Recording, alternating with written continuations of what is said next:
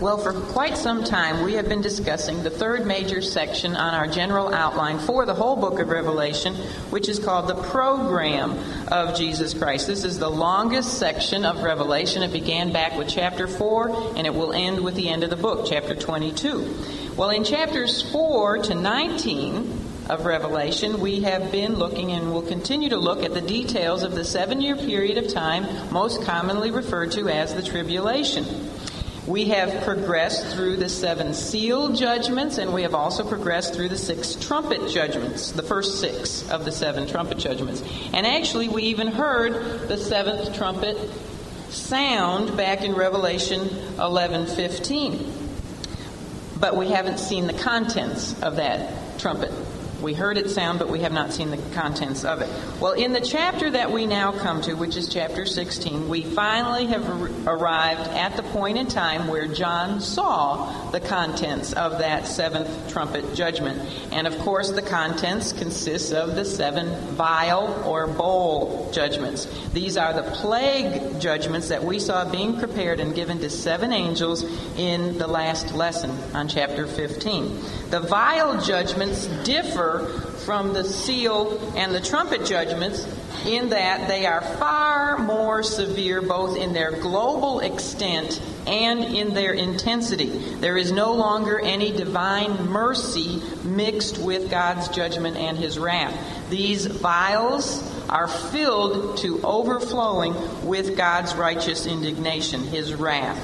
The plagues of the 7 vial judgments are not for the purpose of warning men about greater wrath to come, as the trumpet and seal judgments were. These plague judgments are the greater wrath to come, at least here on earth. Unlike the seal and trumpet judgments, which God not only used for the purpose of judgment, but also for the purpose of conviction and conversion, the bowl judgments are they will be the pure expression of the wrath and the vengeance of a holy God. So this lesson on the 7 vial judgments has been entitled Undiluted Wrath. The only glimpse of any mercy that we are going to see in this chapter is seen in the fact that the outpouring of God's wrath in these 7 vials will be relatively short. They come in rapid-fire succession, and it will be rather short-lived. It will be absolutely horrendous, horrific, if there's such a word. But the good news is that it will merely last a few years, and when it is finished, the sky will remain sunny and clear for 1,000 years. Well, our outline for chapter 16, as you can see up here, consists of 3 main sections. We will discuss the great voice, the great vials, and if we have time, we will get to the great variance. The great variance actually consists of verses 13 to 16, which I'll skip over so we can get all 7 vials at least accomplished. If I run out of time, then you can just study about the great variance from your notes. And perhaps I'll put it on the cassette tape. So let's begin by looking at the great voice. And for this, we just look at verse 1. Chapter 16, verse 1, John says, "And I heard a great voice out of the temple saying to the 7 angels, 'Go your ways and pour out the vials of the wrath of God upon the earth.'" That hour of final judgment can be delayed no longer. So the 7 angels with the vials of God's wrath are given their marching orders by a great voice which comes out of the smoke-filled temple. Remember back in Revelation 15, verse 8, the temple is filled with smoke. And of course, the fact that this voice comes out of the temple of heaven clues us as to the identity of this one who is speaking. The great voice must belong to none less than deity. It's the same great voice that John heard back in chapter 1, verse 10, the voice which belonged to the glorified, resurrected Lord Jesus Christ. Christ has, for a very long time, been speaking to men in love and in grace and in mercy, because he has been offering them forgiveness and salvation through himself. However, in the scene before us today, deity's wrath against man's continuous willful sin and rebellion can be restrained no longer. And therefore the holy voice in the temple of heaven gives the command to commence the pouring out of the final judgments, which will purge the world of all human and demonic sin and rebellion. Until these 7 plagues will be completed, no man or woman will be able to enter into God's temple. That's what we were told back in verse 8 of chapter 15. It said there that the temple was filled with the smoke from the glory of God and from his power, and no man was able to enter into the temple till the 7 plagues of the 7 angels were fulfilled. In other words, no yet unsaved person will be able to enter into the temple either by their prayer, or by salvation, spiritually speaking. They won't be able to enter into God's presence. God's mercy and his grace will be withdrawn. Prayer will go unanswered. We actually have this predicted for us by Jeremiah in the book of Lamentations, which I have in your notes. Heaven will be barricaded so that no one can enter in until justice is satisfied. So this is definitely undiluted wrath. No one will be saved while these vile judgments are being poured out. So the 7 angels who had emerged from heaven's temple with the 7 plagues will go their assigned ways in order to pour out their particular judgment of their vial on the earth. So we move now, that's the great voice. Let's go to part 2, the great vials. And in this section, we're going to look at the 7 judgments. First of all, sores on unbelievers, then the sea turns to blood, streams turn to blood. There's a scorching heat from the sun. Then we'll talk about the seat of darkness, the shrinking of the Euphrates River, and then the great storm of the end, which consists of 3 things: the great voice, great earthquake, and the great hail. Let's begin by looking, first of all, at the sores on unbelievers. And for this, we'll read verse 2. This is vial number 1. It says, and the first, that's speaking of the first angel with the vial, the first went and poured out his vial upon the earth, and there fell a noisome and grievous sore upon the men which had the mark of the beast, and upon them which worshipped his image. The first vial judgment is going to be directed against the worshipers of the beast, the Antichrist. These worshipers will have demonstrated their allegiance to the Antichrist by allowing his mark to be permanently attached on or implanted in the skin of their foreheads or their right hand. They will have refused, and they've had many opportunities to accept, but they will have continuously refused to accept the true Jesus, the true God, the true Creator, and worship him. So God will add his own mark. They've taken the mark of the beast. Now God is going to add his own mark to their bodies in the form of physical sores or boils. And this is just exactly what he had said that he would do to those who refused to obey his commandments. When did God say this? Well, he said it all the way back in the book of Deuteronomy. Right from the very beginning, he had said, but it shall come to pass, if thou wilt not hearken unto the voice of the Lord thy God, that all these curses shall come upon thee and overtake thee. And then he spelled out specifically the following curse, among others. He said, the Lord will smite thee with the botch of Egypt. He's speaking there about the boils of Egypt, one of the 10 plagues of Egypt. And with the emerods, and that's a word for tumors. And with the scab, and with the itch, whereof thou canst not be healed. No cure for these things. And he said also in Deuteronomy 28, the Lord will strike you on the knees and on the legs with a sore botch that cannot be healed from the sole of thy foot, I mean that's the bottom of your feet, to the top of thy head. Covered from head to not even toe, but to sole with these horrible sores. So men, as far back as the time of Moses, had been warned by God in his written holy word that this vile judgment of this plague would fall on them if they continued to disobey his commands. Well, what are his commands? They're up here if you want to come and read them.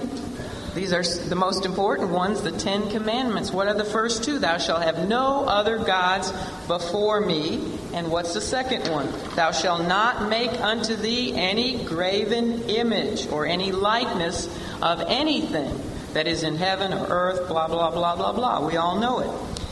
What have men at this time done in the tribulation? They have disobeyed exactly what God told them not to do. They have worshipped other gods before God, and they make a graven image of the man who is even possessed by Satan himself. God, will never, ever allow his glory to be given to another. So when men all over the world will turn from him completely and give themselves instead to the worship of the devil and the beast, God will step in to vindicate his holy name. So the first vial judgment is really God merely keeping his word, keeping his promise that he had given all the way back in Deuteronomy 28. So a very hideous and painful, the word noisome, which is found there in verse 2 in the King James Version, literally means painfully bad. So it's going to be very painful types of sores, like boils, are going to strike every individual who will have taken upon his body the mark of the beast. And these gross, ulcerous sores will cover their victims everywhere, literally, as we said, from the top of their heads to the bottom of their feet. Because these people will have bowed themselves, and how do you bow? You have to kneel on your knees. It involves your legs. I think it's interesting that Deuteronomy 28, verse 35, specifically said that their knees and their legs would be infested with these boils. The third angel, back in Revelation chapter 14, had warned the people. If you go back there and look at verses 9 and 10 of chapter 14, that third angel had warned them that if they worship the beast and his image and received his mark upon them, that they would drink of the wine of the wrath of God, which would be poured out without mixture. In other words, without any mercy. And he also warned them that they would have no rest, day or night, from their torment. And yet, they will not have heeded his wise counsel. So their time of restless torment, which will continue for all of eternity, will begin with this plague of scabs and boils and ulcerous, cancerous, malignant type sores that will just literally cover their bodies. And I imagine that they will be putrefying, have a terrible odor about them, as well as making them extremely ugly. Their outside will be a picture of the ugliness of their hardened hearts inside. And we'll see their hardened hearts this morning 3 different times. An amazing aspect about this first vial judgment is that it won't affect those who have refused to accept the mark of the beast and are still living somewhere on earth. This awful plague of the boils will only come to those who have the mark of the beast on them. And that's exactly what occurred, back with the plagues of Egypt in the days of Moses, when they suffered from lice and from frogs, as you see here, and from locusts and from darkness and hail and all kinds of awful things. Those plagues only affected and tortured and tormented the Egyptians, or the Egyptians at least who had not been converted to the true God. But the Israelites were spared from these things. It tells us over and over again in Exodus 9, 10, 11, and 12 that it didn't happen to the Israelites in the land of Goshen. And this will be exactly what will happen again during the time of the vial judgments or the bowl judgments. These sores will only manifest themselves on those who are worshiping the beast. Okay, let's turn now to the second vial, where the sea turns to blood, and for this we look at verse 3. And the second angel poured out his vial upon the sea, and it became as the blood of a dead man, and every living soul died in the sea. In the days of Moses, and we'll be talking quite a bit about the plagues of Egypt because many of these vial judgments do parallel the plagues of Egypt. It was the Nile River, remember? The Nile River turned to blood. And then with the opening of the second seal judgment, there was a rider on a red horse who came across the scene of human history in order to shed much blood. Again, we have reference to blood. Then with the sounding of the second trumpet judgment, we found that 1/3 of the seas, the salt waters of the world, will turn to blood. But now with the second vial judgment, we find out that the entire sea will turn into a vast stench of crimson red, which appears to John as the blood of a dead man. In these toxic oceans, nothing will be able to survive. And the billions of fish and marine animals and invertebrates and marine reptiles will all perish. We're told that every soul will die in the sea. Their decaying bodies, if you can imagine, will further poison the oceans and contaminate the seashores of the world, so that the sea and all of its many strange and unique creatures will become an offensive, stinking pool of death. Chemically speaking, the composition of salty seawater is almost identical to the chemical composition of blood. So only a relatively small modification of the ocean's chemical solution would give it a blood red appearance and a toxicity which would kill all marine life. Now the angel of the waters, which we are told about down in verse 5, certainly knows far more about water chemistry than contemporary organic chemists. And so he would be very easily able to produce such a lethal transformation of the waters of the earth's oceans. It's very possible that this second vial judgment will bring about the permanent end of the oceans of the world. They will have completed their purpose in God's plan, and they will die. The oceans of the world. Hard to imagine, isn't it? Because they cover so much of our globe right now. But this will correspond with what we learn about with the pouring out of the seventh and final vial judgment, which we'll get to later this morning, which will result, if you want to look at verse 20, when the seventh vial judgment is poured out, the result is that all the islands and the mountains of the world will disappear. Well, when you think about this, when all the mountain ranges of the world flatten out, their tremendous masses of granite and limestone and sandstone, of course mixed with earth as well, will all be broken up, and all that extra earth and rock has to go somewhere, right? Where will it go? It will fill in the deep basins of the oceans, so that they will be filled as they were but before the time of the Noahic flood.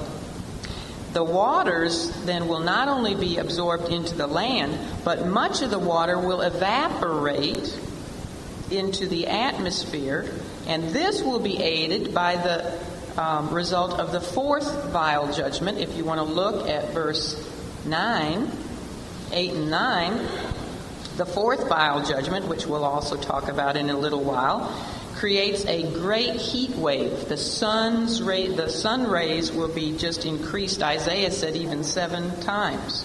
And so that will cause the ocean waters to evaporate much greater than they are now, and perhaps create around the globe, the world, again, a water canopy, a water vapor canopy, just as had existed before Noah's flood. You know, that's why people lived so long back in those days of the patriarchs. They lived to be 800, 900 years was no big deal. And that was because they were protected from the aging influence of the sun's rays. That's what ages us. And so with all this massive evaporation, perhaps a water canopy again will be developed around the earth. And that's why people in the millennial kingdom will live, again, very, very long lives. So it all makes sense. And so here in the vial judgments, God is preparing the world, we'll talk about this later again, preparing the world for how it will be in the millennial kingdom. The scripture tells us that in the new earth, there will be no more sea. I mean, you might think I'm really crazy saying this, but read it. It's in Revelation 21:1. There will be no more sea. And so these bowl judgments are just preparing the world for the way it used to be before the flood. So the millennial earth will be a prototype of the new earth. Perhaps the millennial earth will combine some of the features of both this old earth that we know of and the new earth.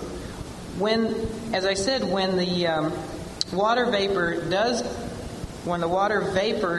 vaporizes into the air, this will be a good reason for people living so long. We might say, well, why will they live to be so long? Because it actually says there's no death in the millennial kingdom.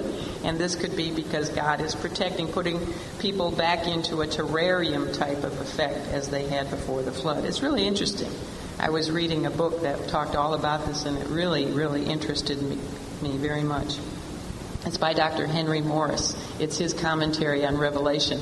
If you want to ever read a book on Revelation from a real scientist, he's the one who started the Institute for Creation Research, and he has a real different approach to Revelation, and I really enjoy reading his commentary. Okay, let's look now at the streams turning to blood in verses 4 to 7. This is the third vial. It says, "And the third angel poured out his vial upon the rivers and fountains of waters, and they became blood. And I heard the angel of the waters say, Thou art righteous, O Lord, which art and wast and shall be, because thou hast judged thus. And they have shed the blood of saints and prophets, and thou hast given them blood to drink, for they are worthy. And I heard another out of the altar say, Even so, Lord God Almighty, true and righteous are thy judgments." Well, this third vial plague is similar to the third trumpet judgment, if you will recall, because that turned 1/3 of all the fresh water supply of the earth into blood. However, this latter judgment, the vial judgment, will affect all of the rivers and the fountains of the waters of the earth. Apparently, the waters of the earth's rivers and streams will not be as toxic as the ocean's waters when they turn as the blood of a dead man, because here we're told that people will still be able to drink it. In verse 8, it indicates that they will still drink this bloody water. It will be bitter, of course, and it will be horribly repulsive. But perhaps by some expensive means, men will manage to make the bloody water safe to drink.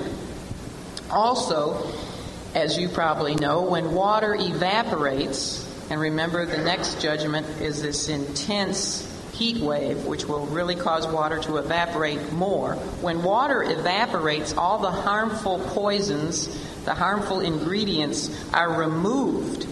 So any precipitation in these days, any rain, would bring pure water back to the earth. And so perhaps men will manage to survive by catching whatever rainwater falls into some, large cisterns or something like that.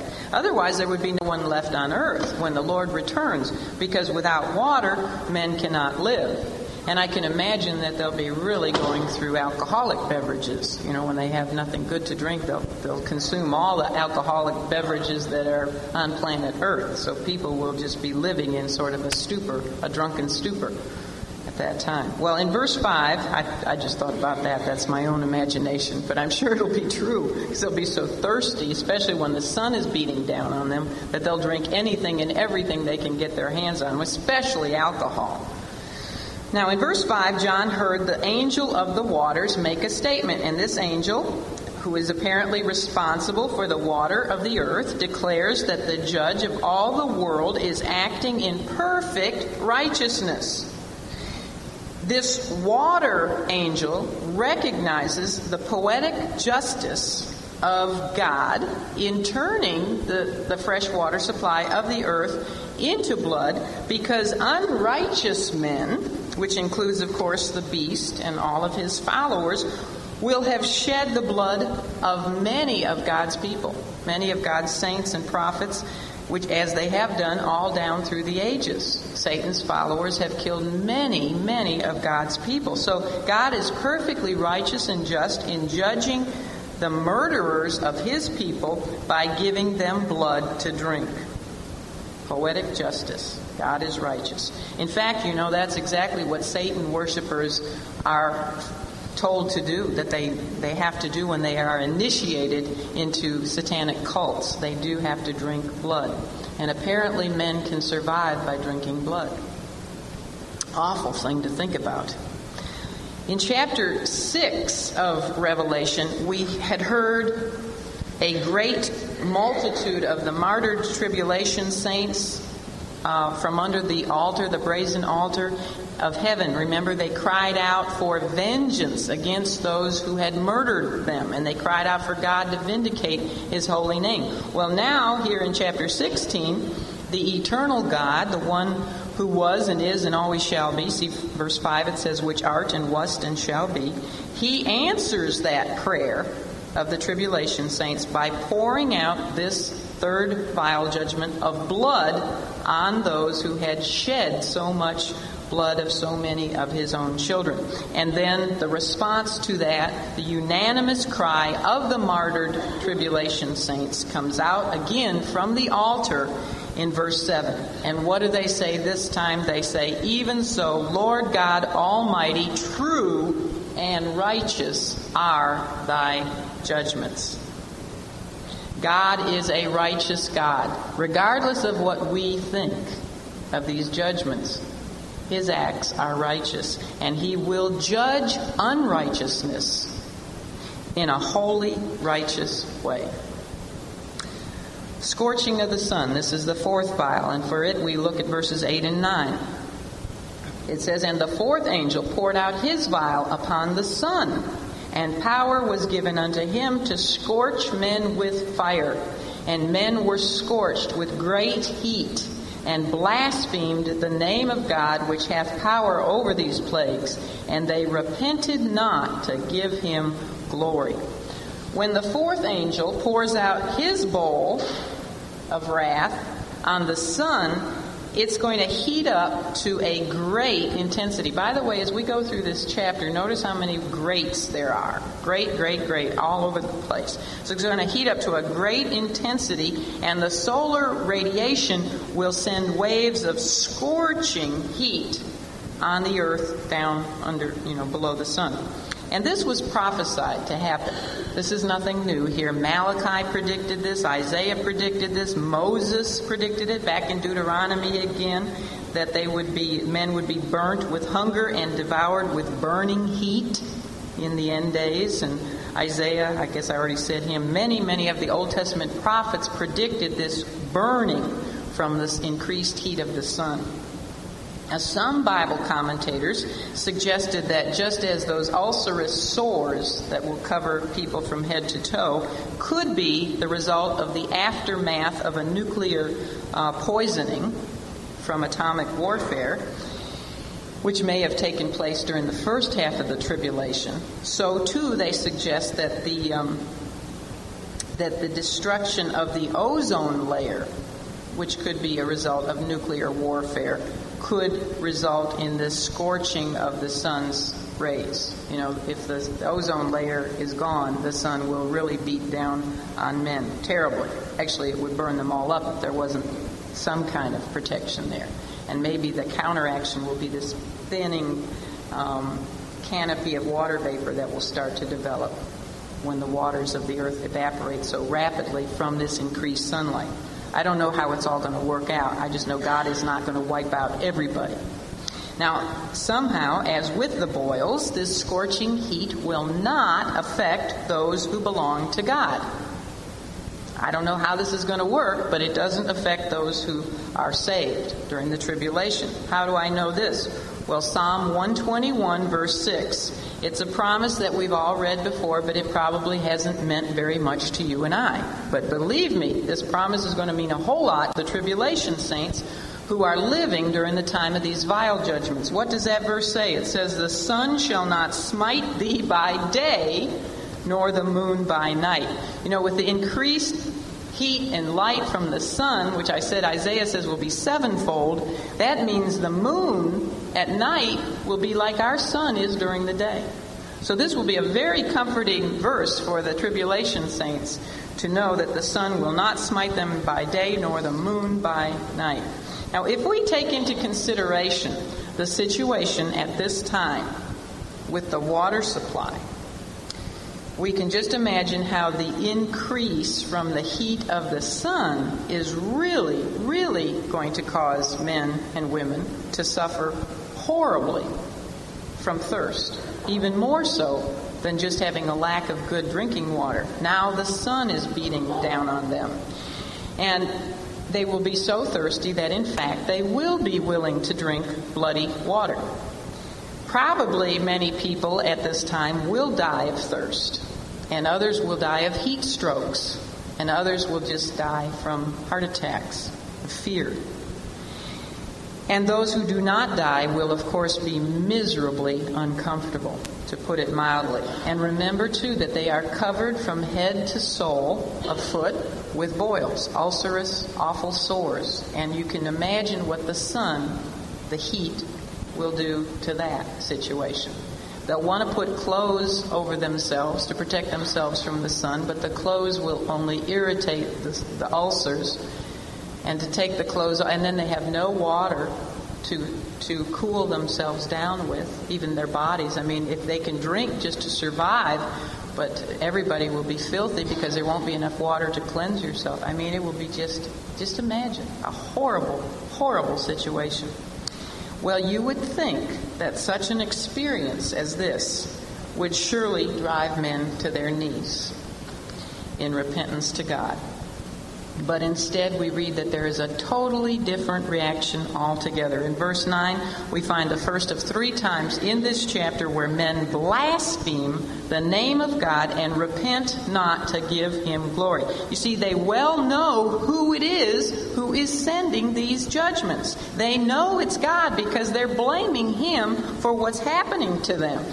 And yet rather than submit to Him and beg Him for mercy, they blaspheme His very name, and they willfully refuse to repent. You know, to me, this reaction is more amazing than any of the vial judgments. It's more amazing than all the vial judgments put together. I just can't imagine. This response of men to these hell-like conditions illustrates to us really the most severe rebellion and enmity to the will of God that we can find anywhere in mankind's long history. This is it. This is the epitome of willful rebellion. Well, after these suffering people, all that they can think to do after all of this suffering is that they will raise their angry fists in the sky and curse God. Because they will not have responded to the love of God, the wrath of God is only going to irritate them further. You know, that's what, when it talks about the gnashing of teeth in hell, when men are gnashing their teeth, well, that can be from pain, but you know, it can also be from anger. Because all through hell, I think they're going to be raising their fists and be angry at God. This gives us a foretaste of what hell is all about. I mean, think about it, what we're reading here. Men in hell are going to suffer from thirst, and they won't even have bloody water to drink there. Nothing. They'll suffer from thirst. They'll suffer from terrible heat. And the next plague judgment we read about is darkness. They'll be in utter darkness. We also read here that men are going to be gnawing their tongues for pain. They'll be gnashing their teeth for pain.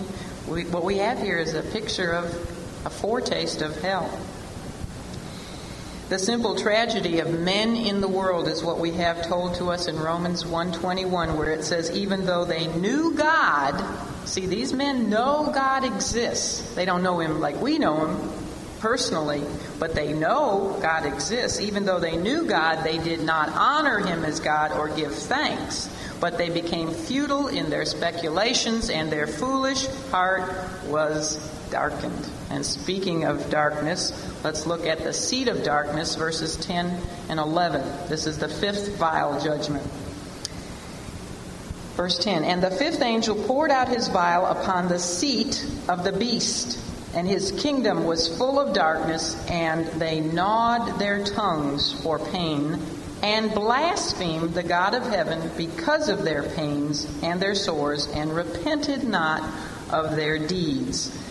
The fifth bowl judgment, there's a picture down here of the fifth one, parallels the ninth plague of Egypt, which brought darkness, remember, upon the kingdom of Pharaoh. And Pharaoh is a picture, a type of the Antichrist. Brought darkness on Pharaoh's kingdom, but remember, there was no darkness on the Israelites over in the land of Goshen. This fifth vial judgment is specifically directed against the seat or the throne of the Antichrist. The result of this judgment will be a thick darkness which will cover not only the throne of the Antichrist, the beast, but also his kingdom, which I imagine will mean the revived Roman Empire. So while all of the rest of the world will be in blinding, blazing, searing sunlight, the kingdom of the beast is going to be in heavy darkness. We're told it will be full of darkness, so thick darkness. And this literal darkness, we do take these plagues to be literal, just as the plagues of Egypt were literal. This literal darkness will illustrate the moral and the spiritual darkness of the beast and of his kingdom and those who follow him. Now, since these men will have willfully chosen the powers of darkness as their spiritual guides, and they will have rejected the true light of the world, the Lord Jesus Christ, God is going to give them exactly what they chose, what they desired. John 3:19 contains the Lord's own words when he said, and this is the condemnation, that light is come into the world, and men loved darkness rather than light because their deeds were evil. They loved darkness, so God's going to give them the darkness that they love. Now, this also was predicted in a number of passages in the Old Testament. Zephaniah 1:15, for example, said that the day of the Lord is a day of wrath, a day of trouble and distress, a day of waste and desolation, a day of darkness and gloominess, a day of cloudy and thick darkness. And Amos 5:18 says, woe unto you that desire the day of the Lord. To what end is it for you? The day of the Lord is darkness and not light. And there's also other passages as well. By this time, we've just finished the fifth judgment, the fifth vial judgment. By this time, the judgments will have become so terrible and so unbearable that people will literally be gnawing their tongues for pain. And this is just another indicator of what hell will be like, as men are forever tormented in total darkness, and they gnash their teeth and probably chew their tongues there too for pain. Yet the response of these men, unbelievable, is that they continue to blaspheme the God of heaven. Verse 11, because of their pains and their sores, and they repent not of their wicked deeds. So once again, we find out that these men who will be suffering know exactly who it is who is inflicting them with all of their troubles. And it's interesting to me to see how they will actually be punishing their own tongues, chewing on their own tongues, which they will be using to wickedly blaspheme God. The beast, so you see, God will be using them to punish their own wicked tongues. The beast whom they had thought to be so powerful and so wonderful. Remember when they said, who is like unto the beast? Who is able to make war with him? And they really put him on a pedestal so much that they worshipped his image. He is now going to be sitting powerless on his darkened throne, unable to help those who have followed him, because he too is going to be under direct attack from the Almighty God, and he will be suffering right along with everyone else. Satan will know that his time is getting incredibly short, and therefore he will not take long in responding to this direct attack by God on the beast's kingdom. Let's look now, and we'll talk about that, hopefully, if we have time to look at verses 13 and 14, Satan's response to all of this judgment. But right now, let's look at the sixth vial, the shrinking of the Euphrates River. Verse 12. And the sixth angel poured out his vial upon the great river Euphrates, and the water thereof was dried up, that the way of the kings of the east might be prepared. The outpouring of the sixth bowl judgment closely resembles the sixth trumpet judgment.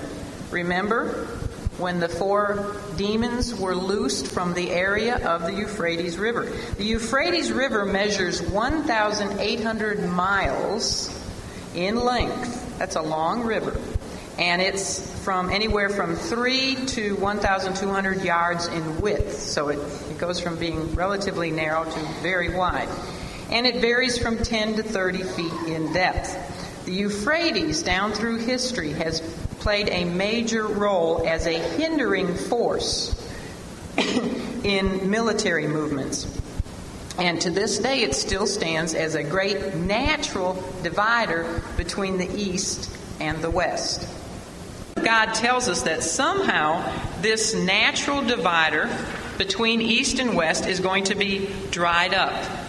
Now remember, the 2 mighty witnesses back in chapter 11, verse 6, will already have caused the earth to undergo a drought during the days of their prophesying.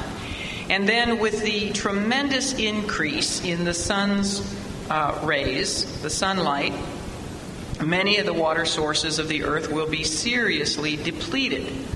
So perhaps this will help in drying up the Euphrates River. But exactly how this sixth vial angel will operate to dry it up, there's a picture of it there in the corner, and there's the army of the 200 million coming there. Exactly how he will operate to dry up the Euphrates, we don't know for sure, but we do know that somehow access across this natural barrier will be made possible for the large forces of the kings of the East. And this army, the kings of the East, most likely will consist of that army of 200 million, which we read about back in Revelation 9, verse 16. The kings of the East was a common term in ancient times for the Parthians and for other barbarian peoples who lived east of the Euphrates River and beyond the border of the Roman Empire. The Euphrates River was the eastern border for the Roman Empire. Now, whether this massive army, this army of 200 million, which will march across the dried up Euphrates River, will consist of Chinese soldiers, perhaps gathered together with other Oriental peoples, or whether it will consist of a Muslim confederation, which we have talked about also in the past, is anybody's guess. Maybe they'll be mixed with people from India as well. We just don't know, but all of these suggestions are certainly possibilities. Whoever these kings of the East will be, they will march across the Euphrates riverbank, the dried up riverbank, to avenge themselves on the hated powers of the West and to attempt to take control of the world for themselves. You see, now they will see that the Antichrist is not quite as powerful as everybody thought, as he's sitting there in his kingdom of darkness, and so perhaps they will think this is their opportunity to gain control of the world. The East, has been a sleeping giant for many, many centuries, and perhaps that's what will happen.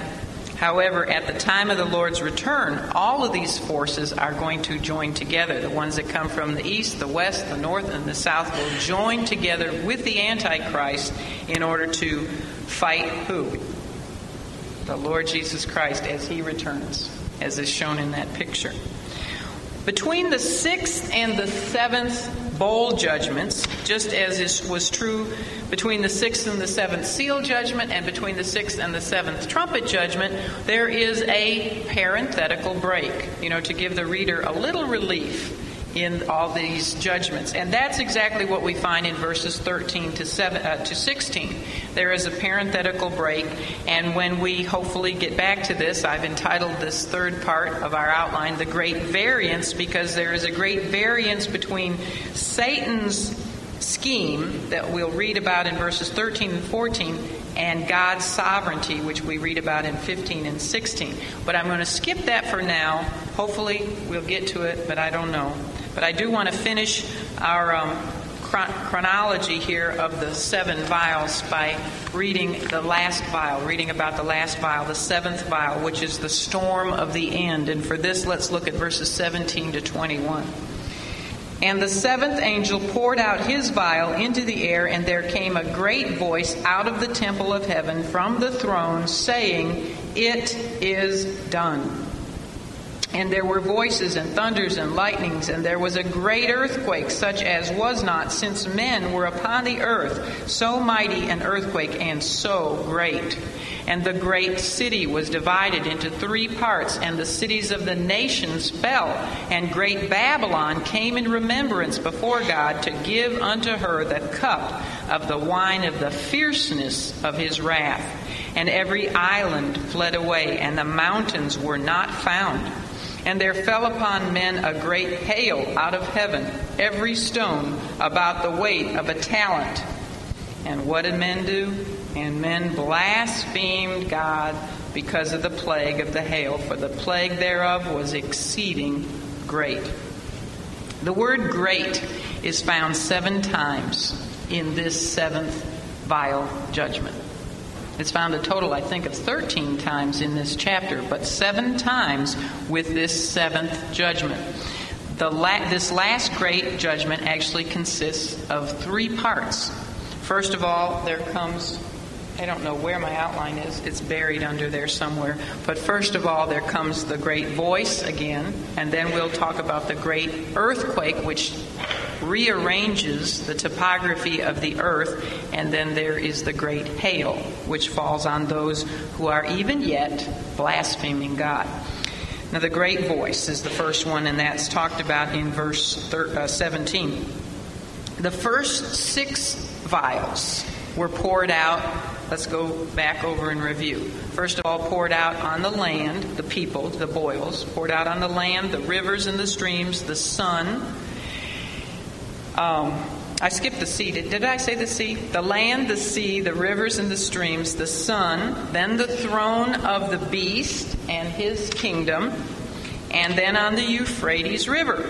But this greatest plague of all, this 7th plague, is going to be poured out on the earth's atmosphere. John said that the 7th angel poured out his vial into the air. And from the air, the plague will spread to the entire earth. Once this vial was emptied, then John heard a great voice. And what did that great voice say from heaven's temple this time? It is done. Well, once again, since this voice proceeds from heaven's temple, and also we're told from heaven's throne, we know very clearly that it is the voice of the Lord himself. Now, the words he speaks are words which he spoke on one other occasion, right? He spoke those words that time from the earth. The words he spoke in John 19:13. John 19:30 were his 7th and his final saying from the cross. Isn't that interesting? And he said, when his redemptive work for mankind was complete, he said, "It is finished. It is done." And did you know that there is going to be one more time when the Lord will say these same words, "It is done"?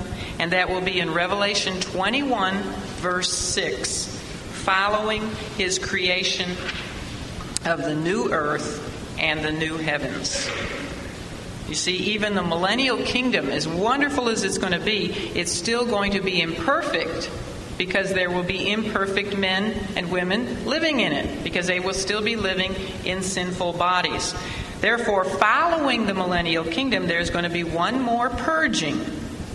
And then when sin is once and for all time done away with in the creation of the new earth and the new heaven, Christ, for the third and final time, will say, "It is done." Aren't you glad you're going to be there to hear him say that? That one especially. Ooh, I'm pretty relieved to hear him say this one here when we get through with this chapter. But of course he hasn't said it yet. But thank God for the one he said on the cross, right? The greatest one of all for us, when he died for our sins. Well, after hearing the great voice, John tells us, I guess I am supposed to have that one up there. He tells us that he next heard voices and thunders and lightnings, which immediately preceded a great earthquake, such as was not since men were upon the earth. So mighty an earthquake and so great. Twice in that verse, the earthquake is said to be great. Remember, John had similarly heard thunders and lightnings and voices prior to the breaking of the seventh seal judgment, back in Revelation 8:5. He also heard voices and thunders and lightnings before the seventh trumpet judgment blew. And also, if you remember, all three sets of these judgments, seals, trumpets, and bowls, terminated with an earthquake on earth. But this final earthquake will be without precedent in its magnitude. Never, ever has there been or will there be an earthquake quite like this one. It will not only alter the topography of every single nation on the earth, but it will utterly destroy all of the earth's proud cities. Especially will it destroy great Babylon, which we read of in verse 19, and which we will discuss much more when we get to chapter 18. The earthquake of this seventh vial judgment, we are told, is even going to affect the great city. And it's going to divide the great city into three sections. However, the great city will not be destroyed. Now, since this great city in the beginning of verse 19 is mentioned separately in the same verse from Great Babylon, we know that this great city is not speaking of Babylon. Now, a lot of commentators say that this was Babylon. However, it is purposely in the same verse distinguished from Babylon. What is that great city that will be divided into three parts but will not be destroyed? It is Jerusalem. Jerusalem has already been referred to as the great city back in Revelation 11:8. So this isn't anything new. And the New Jerusalem is also referred to as the great city in Revelation 21:10. So I believe this speaks of Jerusalem. Jerusalem alone, of all of the large, proud cities of the world, will be spared destruction by this tremendous earthquake at the end of the Great Tribulation. This is the end of the Great Tribulation, right? When the seventh vial is finished, the tribulation is over. The next thing that happens is the Lord's return. Jerusalem is the one eternal city which will survive as long as the earth is in its present form. So don't get too attached to Sanford or Southern Pines or Raleigh or wherever, because only Jerusalem is going to survive the Great Tribulation. And it is the only one which will be eternally replaced as the New Jerusalem in the new earth. Psalm 125 verse 1 says, "They that trust in the Lord shall be as Mount Zion," which is another name for Jerusalem, "which cannot be removed but abideth forever." So you see, if this great city here in verse 19 was not Jerusalem, would make God's word a lie. Because it says here that Jerusalem cannot be destroyed, and we're told in that verse that every other city is destroyed. So it has to be Jerusalem. And then verse 20, very interesting verse that tells us every island, don't get too attached to Hawaii or the Bahamas either, every island fled away, and the mountains were not found. All of the great mountain ranges of this world are going to vanish.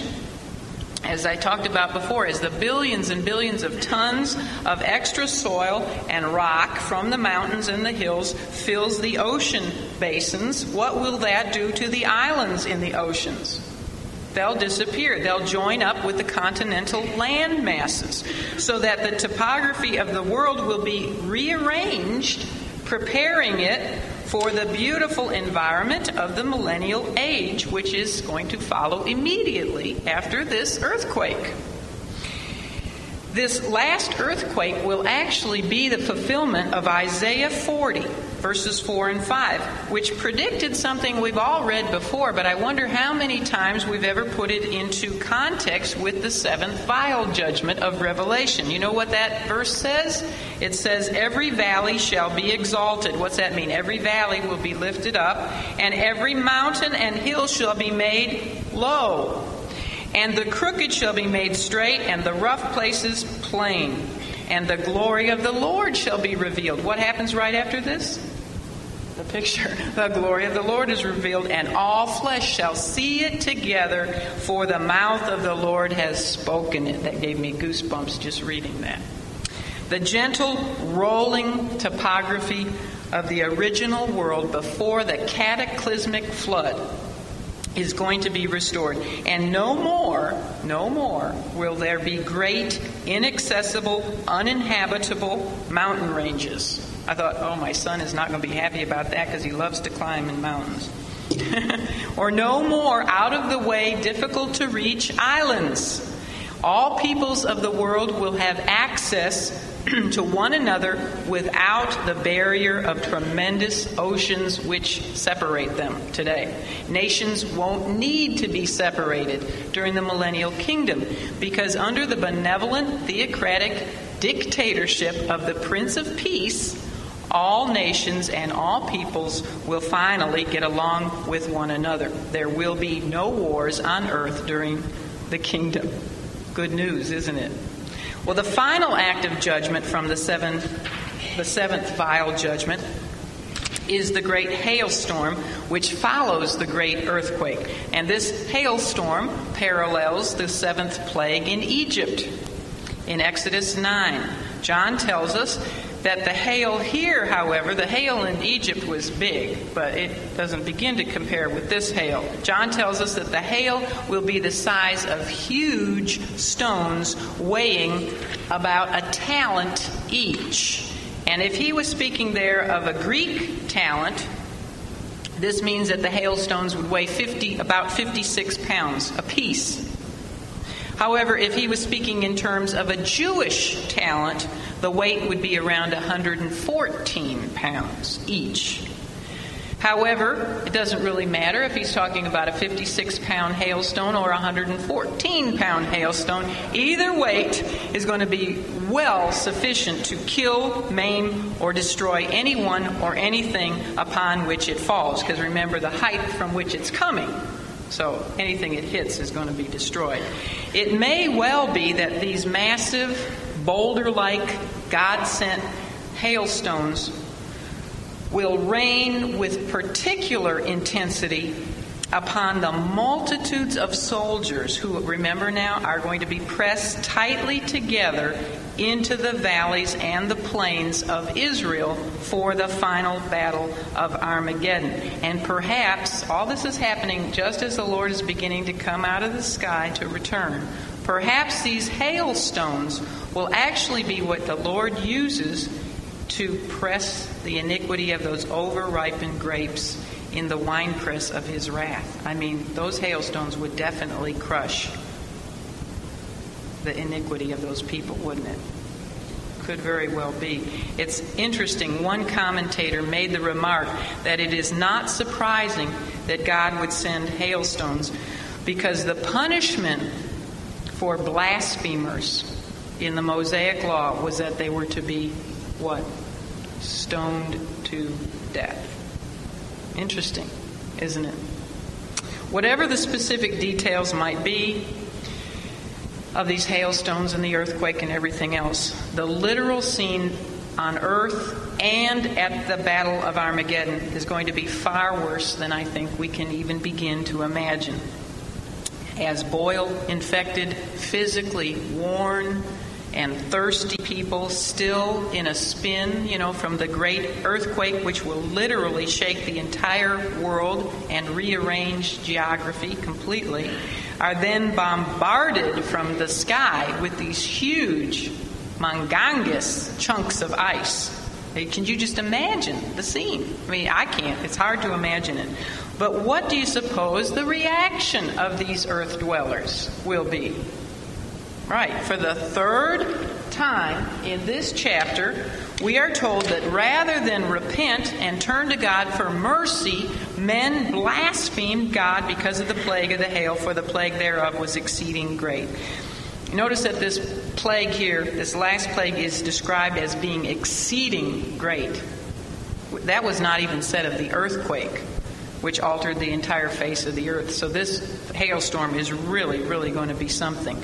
With this final plague of wrath comes the final destruction of every religious, educational, social, and political institution which man has built without God. It will be the collapse of all humanistic hopes and dreams for a utopia built by man's wisdom and man's skills. Yet even with this total realization of utter failure and ultimate destruction, as they even see Christ himself returning in the sky, men will refuse to submit to God. Instead, they are going to blaspheme his very name. You see now why the temple was barred? I mean, you remember when Pharaoh, all the plagues sent on Egypt, he only hardened his heart further and further. That's exactly what men will be doing. See, they will have had plenty of opportunity. They will have had the witness of the two mighty witnesses. They will have had the witness of the 144,000 witnesses. They will have had the witness of Christians who have gone, that they might remember what their lives were and what they had said. They'll have the witness of all the scriptures and things we leave behind. They will have had, every man will have had the witness of the everlasting gospel said to them by that angel who will circle the globe. And they will have had the warning all those warnings where God is trying to convict them with the seal judgments and the trumpet judgments. And yet they will have turned their back every single time on God. So God will harden their hearts just as he did with Pharaoh. William Barclay wrote this. He said, "The most terrible situation in life is when Almighty God is powerless to gain an entry into the citadel of the human heart. For God has given men the terrible responsibility of being able to lock their hearts against him." Massive armies, international confederations, and even worldwide opposition will still not be able to thwart the plans of the Lord God. His word will be fulfilled regardless of what men, even aided by the satanic trinity, will be able to think or do. Whatever they do, whatever men do in their self-motivated humanistic interests to demonstrate their superiority to the Christian faith and to the Bible, they are merely going to end up by accomplishing exactly what God had predetermined they would accomplish. Because God is sovereign, man is not sovereign. I'm going to end there, although I regret that, because I would like to talk about verses 13 and 14, which talk about the scheme of Satan in all this. He is going to send spirits like frogs, demonic spirits, throughout the world to coax the armies of the world to come together for the Battle of Armageddon. And let me just give you the 3 reasons they do that, if I can find those real quickly, because these are important. The armies of the world are going to be drawn together for the final Battle of Armageddon for 3 basic reasons. First of all, they will be there by united action. They will be spurred on by Satan's demons, who are these 3 frog-like spirits which will come out of the mouth of the dragon, the mouth of the false prophet, and the mouth of the beast. So they come out of each member of the satanic trinity, and they seduce the the leaders of the world, to come together for this battle. They will be spurred on to do this in order to destroy all the Jews in Israel.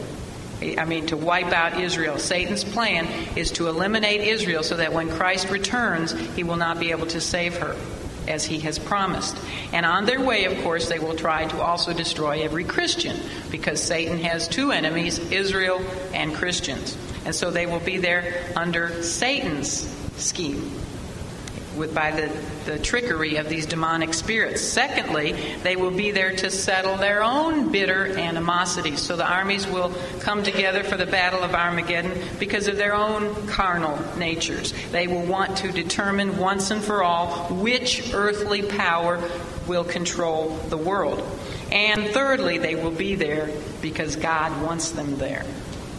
They will be gathered into the winepress of the wrath of God, so that when the Lord Jesus returns, he can smite them in judgment and take back this earth, which is his, both by way of creation and by way of redemption. Now, that final reason they don't know about, and they won't know about until the end, until it happens. And then in verses 15 and 16, we had the scheme of Satan is in verses 13 and 14, but the sovereignty of God is seen in verses 15 and 16. He says, "Behold, I come as a thief." Now that's Christ speaking there. He comes as a thief to the world, but never to his own. He's going to come as a thief and rob the world. But he says, "Blessed is he that watcheth and keepeth his garments." That's a promise to the believers who will be living. He says, just hang in there, be faithful, keep watching, keep your garments, lest you walk naked and they see your shame. I don't have time to explain all that, but that's the third beatitude, the third blessing that we have been given so far in the book of Revelation. And there are a total of 7 Revelation beatitudes. This is the third one. And then we end up by saying in verse 16, "And he gathered them together into a place called in the Hebrew tongue Armageddon." I want you to notice that pronoun he, and he gathered them to Armageddon, goes back to verse 14, referring to God Almighty. So who is it that brings them to Armageddon? Is it Satan, really? Is it the selfishness of men, really? No, God is the one who's sovereign, and he is bringing them there for their final judgment.